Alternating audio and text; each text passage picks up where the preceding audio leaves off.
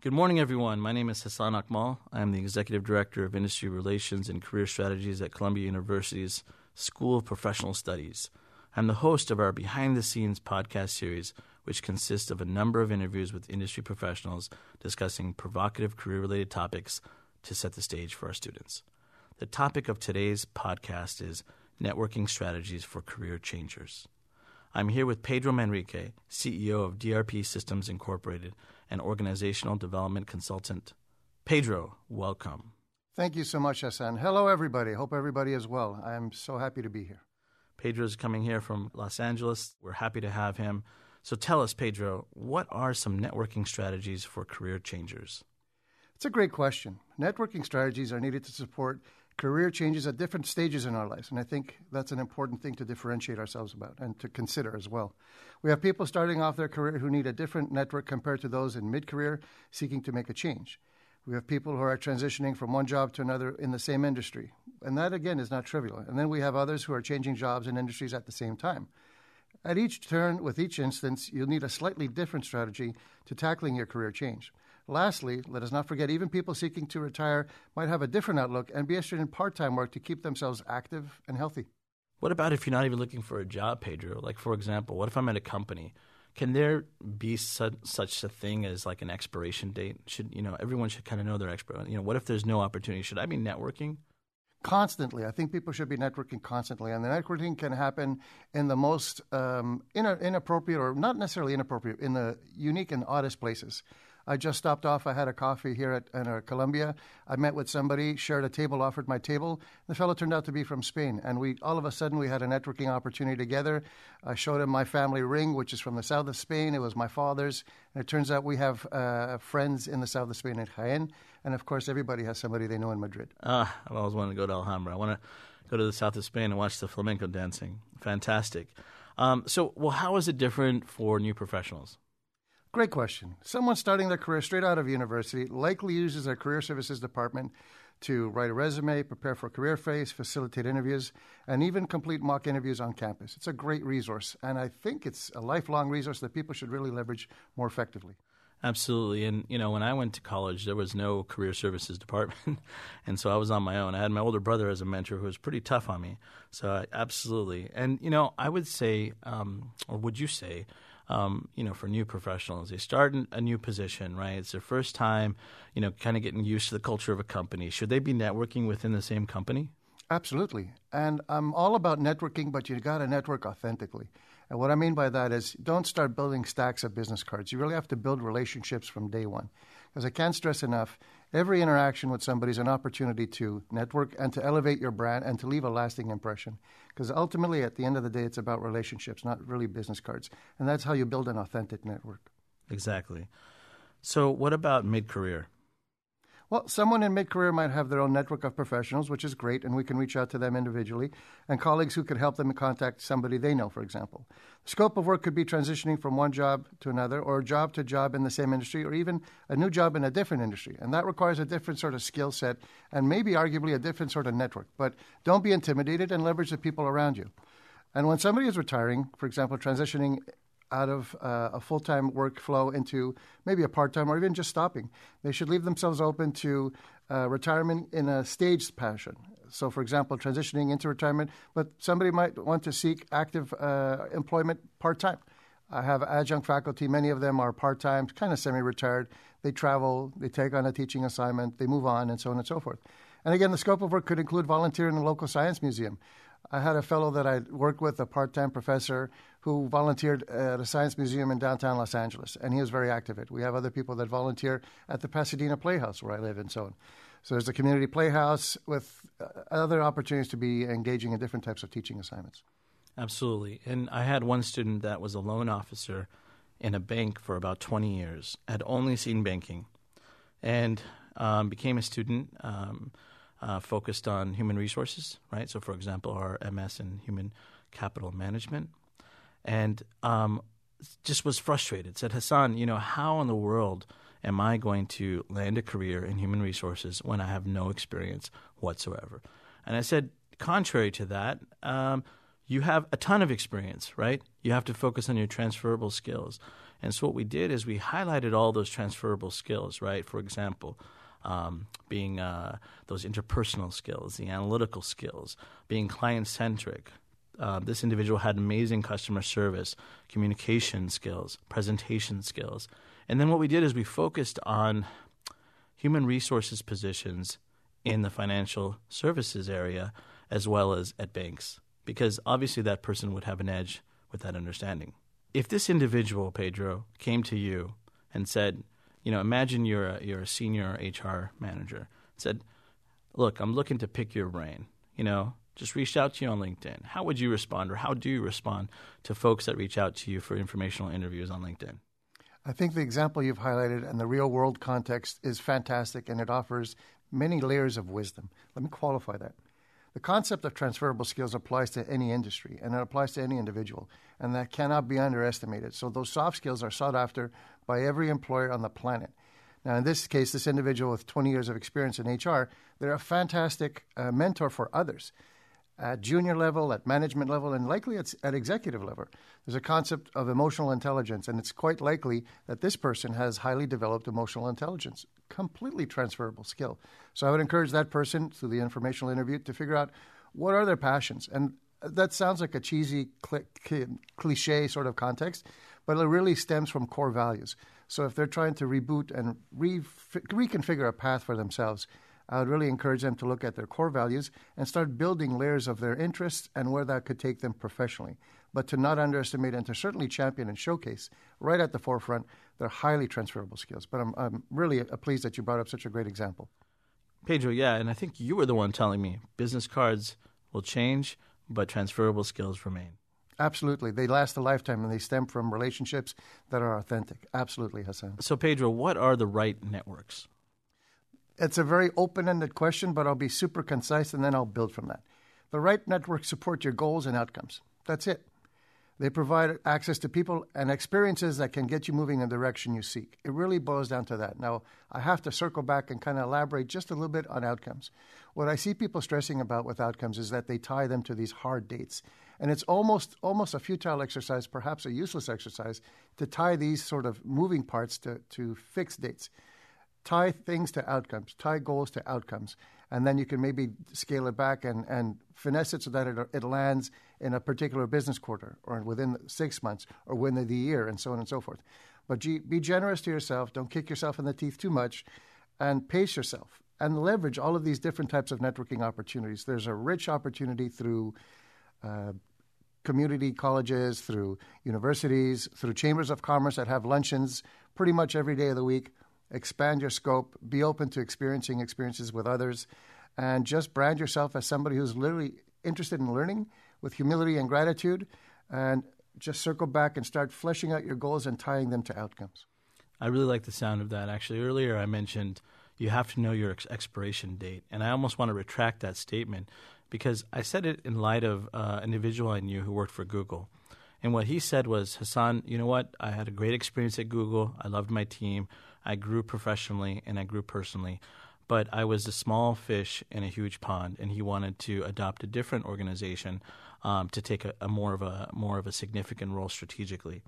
So I think instead of saying that you have to know your expiration date, I think you have to connect your own personal goals with the mission of the company at the right time. And reality is unpredictable, right? So, for example, the right time for one person who's about to have a family may not be the right time for somebody else. So I think you have to really look at sort of your own growth traits and reflect on those and really align and really tailor sort of your career developmental plan for you and for nobody else, irrespective of all those different components, external components that you may not necessarily have control over. Let me build on that. Hassan, again, I think you've nailed so many layers of wisdom in what you've just captured there. The thing that comes to mind when I hear that is people, again, obsessing about having a finite track and getting things done by a certain date and then saying, well, you know what, I need to go this way or that way. And the part that really resonated with me about goals and really values that people have and how they align with the company. I can't stress that enough. I have physically left consulting jobs because my core values were not in alignment with the way the company was going or with the way some executives were behaving. So I decided to turn a page, very professionally, gratitude and humility, thank them for the opportunity, but moved on. And that needs to be in alignment, because ultimately, at the end of the day, we need to be happy in the workplace. We can't really function otherwise. And we could probably survive maybe 3 or 6 months, but that mindset isn't sustainable. So people really need to be open to the fact also that they evolve as people. Their interests evolve. Their core values likely remain the same, and pick them wisely because they never fail you, but their interests will evolve. So, for example, early on in my career as an electrical engineer, I was stoked and pumped to sit literally in front of a screen for 8, 10, 12 hours. That was my gratitude. That was my zone, and I loved it. And I developed a lot of great skills, and I developed a lot of great friendships and relationships. But now ask me to do that, and I'd probably go nuts, and I need to be sedated to kind of get through that day. So that's not an option for me. I really like now interacting with people and grooming and mentoring others. That, for me, is really exciting, and it pumps me up. But here I am, fast forward 20-plus years into my career, and my interests have evolved. But my core values have always remained the same. Absolutely. You sound like my older brother who can sit in front of a computer for almost 20 hours programming.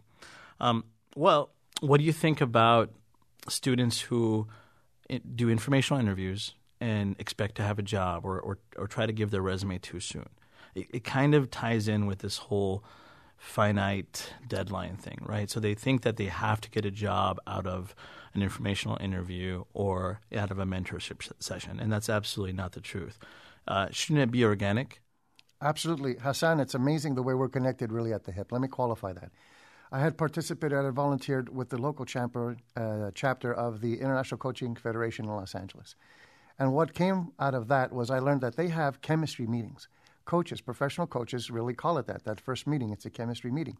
So arguably the informational meeting, be it for a job or even just a mock informational meeting, it should strive to have an outcome where you establish chemistry and you start building an authentic network.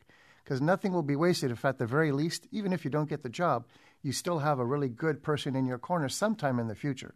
And, even better, if you really have a strong backbone and you refer somebody qualified in the future, that could only elevate your brand further. And it's not about being self-centric, but it really is about overall encompassing, thinking of a bigger picture and how you might leverage talent and relationships somewhere down the line. And it certainly doesn't hurt to help others in the process. So where do we find such networks, or where do we find these networks? Such a simple question, but such a helpful thing to consider. They are literally all around us. It really starts with the mindset. You have to see them for what they are. They begin with our persons that we know, friends, family, neighbors, workplace, community, and even online. So the key here is to be open and to be social at your level. So you don't want to come off as somebody disproportionately aggressive or disproportionately confrontational in how you interact with people, but be social at your level. And then reach out to friends and brainstorm with them. But start by being open, proactive, and social in the process. Think of it as a game of dominoes. Picture the dominoes where you lock in numbers, they have to match, and then the other end has a different number. Start trying to build that domino set over time so that the pieces lead to another connection. But again, be open and be social. Yeah, it reminds me, I always tell students, when it comes to your career, it's chess, not checkers, right? So I like the domino example. What about like luncheons or things like that? Are there what kind of networking events do you suggest? Great question. I think chambers of commerce are fantastic. Even town hall meetings with community organizations. Usually these community organizations are led by older people that are wickedly well connected. Neighborhood council in Los Angeles and Sherman Oaks, the fellow who's been chairing that for 30-plus years, he's intimately connected with and highly influential in the political landscape in Los Angeles. So those are great opportunities. Another example that comes to mind is the Audio Engineering Society. If they have local chapters of meetings, and I gravitate to that because of my engineering background, attend one of the key luncheon opening events where people are invited, free or not free, do your part and try to be there, and interconnect with the speaker and connect with the other people participating. More often than not, there are the players that are leaders in that space, in that community. And other opportunities that have sprung up, which are really eclectic and rich, hang around places like WeWork and other business incubators. They have great, rich, diverse opportunities to interact with all kinds of people. Offer up a meet and greet, find out when they have their meet and greets, maybe even offer up your own, bring in some pizza at WeWork, super informal. I think they even serve beer there on campus at different floors. So it's really fun and rich. really diverse set of eclectic, different entrepreneurs, and they have a different mindset. Typically, the people that are in these types of venues, they really think out of the box, and when that happens, they're more open to risk and collaboration. They're not delusional and derelict in their approach, but they really are more open to interaction and different types of collaboration. So those are great places. WeWork and Business Incubators, fantastic locations to network. So, Pedro, you are former president of the Sherman Oaks Chamber of Commerce in Los Angeles. I have been to some of those Chambers of Commerce events in Illinois, in Los Angeles, and here in New York City. They can be intimidating for a student, especially for an international student that has never seen such an event before. You walk into a room, you see a room of executives, you don't know who anyone is, you have name tags, and that's about it. I had a supervisor that said to me, Hassan, fill your cup a third full, talk to somebody, right? If the conversation is not going very well, or they're the wrong person, or you have nothing in common, make an excuse and just go get another drink. I got to go. I'm going to go fill up my drink. Would you like something? No, but in all seriousness, what kind of advice do you have? How can students get traction and really showcase their value in those kinds of settings to organizations and, more importantly, people? It's a really great scenario, and I could sort of picture myself early on. So what I would suggest to people who really feel intimidated is to pair up with a buddy. Go there with a friend that they have a good relationship with. Go there and say, here's what we plan to do. We plan to meet a handful of people, establish some connections, and learn. If you go there with an open spirit, people can kind of feel it. If you go in pent up and kind of intimidated, that'll come across that way. So go in with very low expectations, not to be unambitious, but open yourself up to, again, that could be a soft chemistry meeting where you have interactive opportunities to deal with people. And pick one point where the speaker says something that resonates with you and go up to him and say, you know what, I really identified with this, and start having a discussion. And from that will come a very authentic conversation, an exchange of business cards, not to be tossed in the basket, but to be followed up with and to be thankful for. And then leverage LinkedIn. If you don't have a profile, by all means, please set up a profile on LinkedIn. So once you've hit up that luncheon and you've gathered a couple business cards, circle back, connect. If they have a profile on LinkedIn, connect with them. Say thank you. It was great to meet you. Look forward to meeting in the future. Boom. And then maybe as students, you might even have some idea of what you could talk about at one of these luncheons. Offer up some intern services. Offer up to bring in a career services person. Just open up the network so that there's some continuous traction. But again, be authentic in the process. And I find that those suggestions actually could work at Career Week as well, right? You have so many panelists. You can easily walk up to them, talk about something that they said that resonated with you, and really go from there. And I have used LinkedIn in my own career to just research job titles. For example, say I wanted to be a university director of career services. I could search under that, and I could find people who have those titles and actually look at their career trajectories. It might surprise you, some of the career trajectories. Not all of them are quite linear. So you can learn a lot about people, and you could even speak to it when you do meet them and say, hey, I read that you actually worked for MetLife, or I read that you worked at Google really early on in your career. What was that experience like? Great. So what else can you do as far as like doing your homework? Well, it's important. Demonstrate that you understand the needs of your host. So go online, identify what they're doing, where they're going. If they have a published roadmap, say, you know what, I really believe in that vision. Have you thought about this? Or when are you going to have another open house? I'd love to be a part of that. Maybe I could bring some additional professionals with me. What are your current needs? But always with an overtone of authentic humility and gratitude. That's really key. Demonstrate how you support the current needs of the company, and then how you can grow to support anticipated future needs.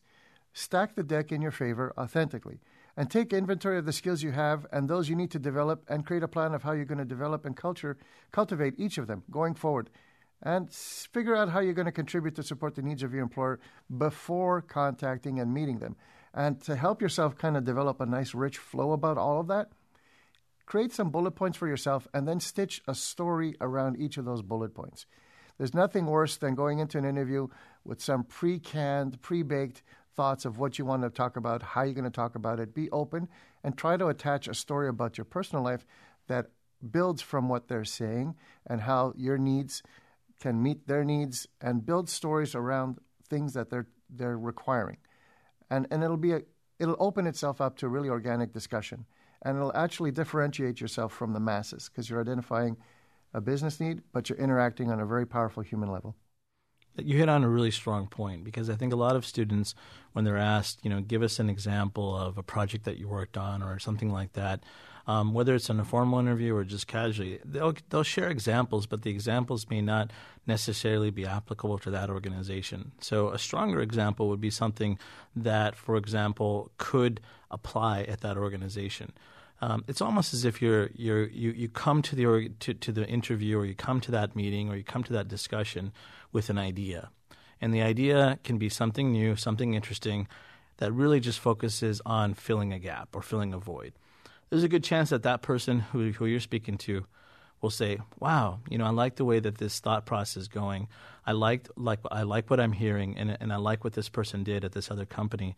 And although we don't have that exact position." Perhaps it's a job proposal, right? It shows creativity, it shows ambition, and it shows that this person can think outside the box.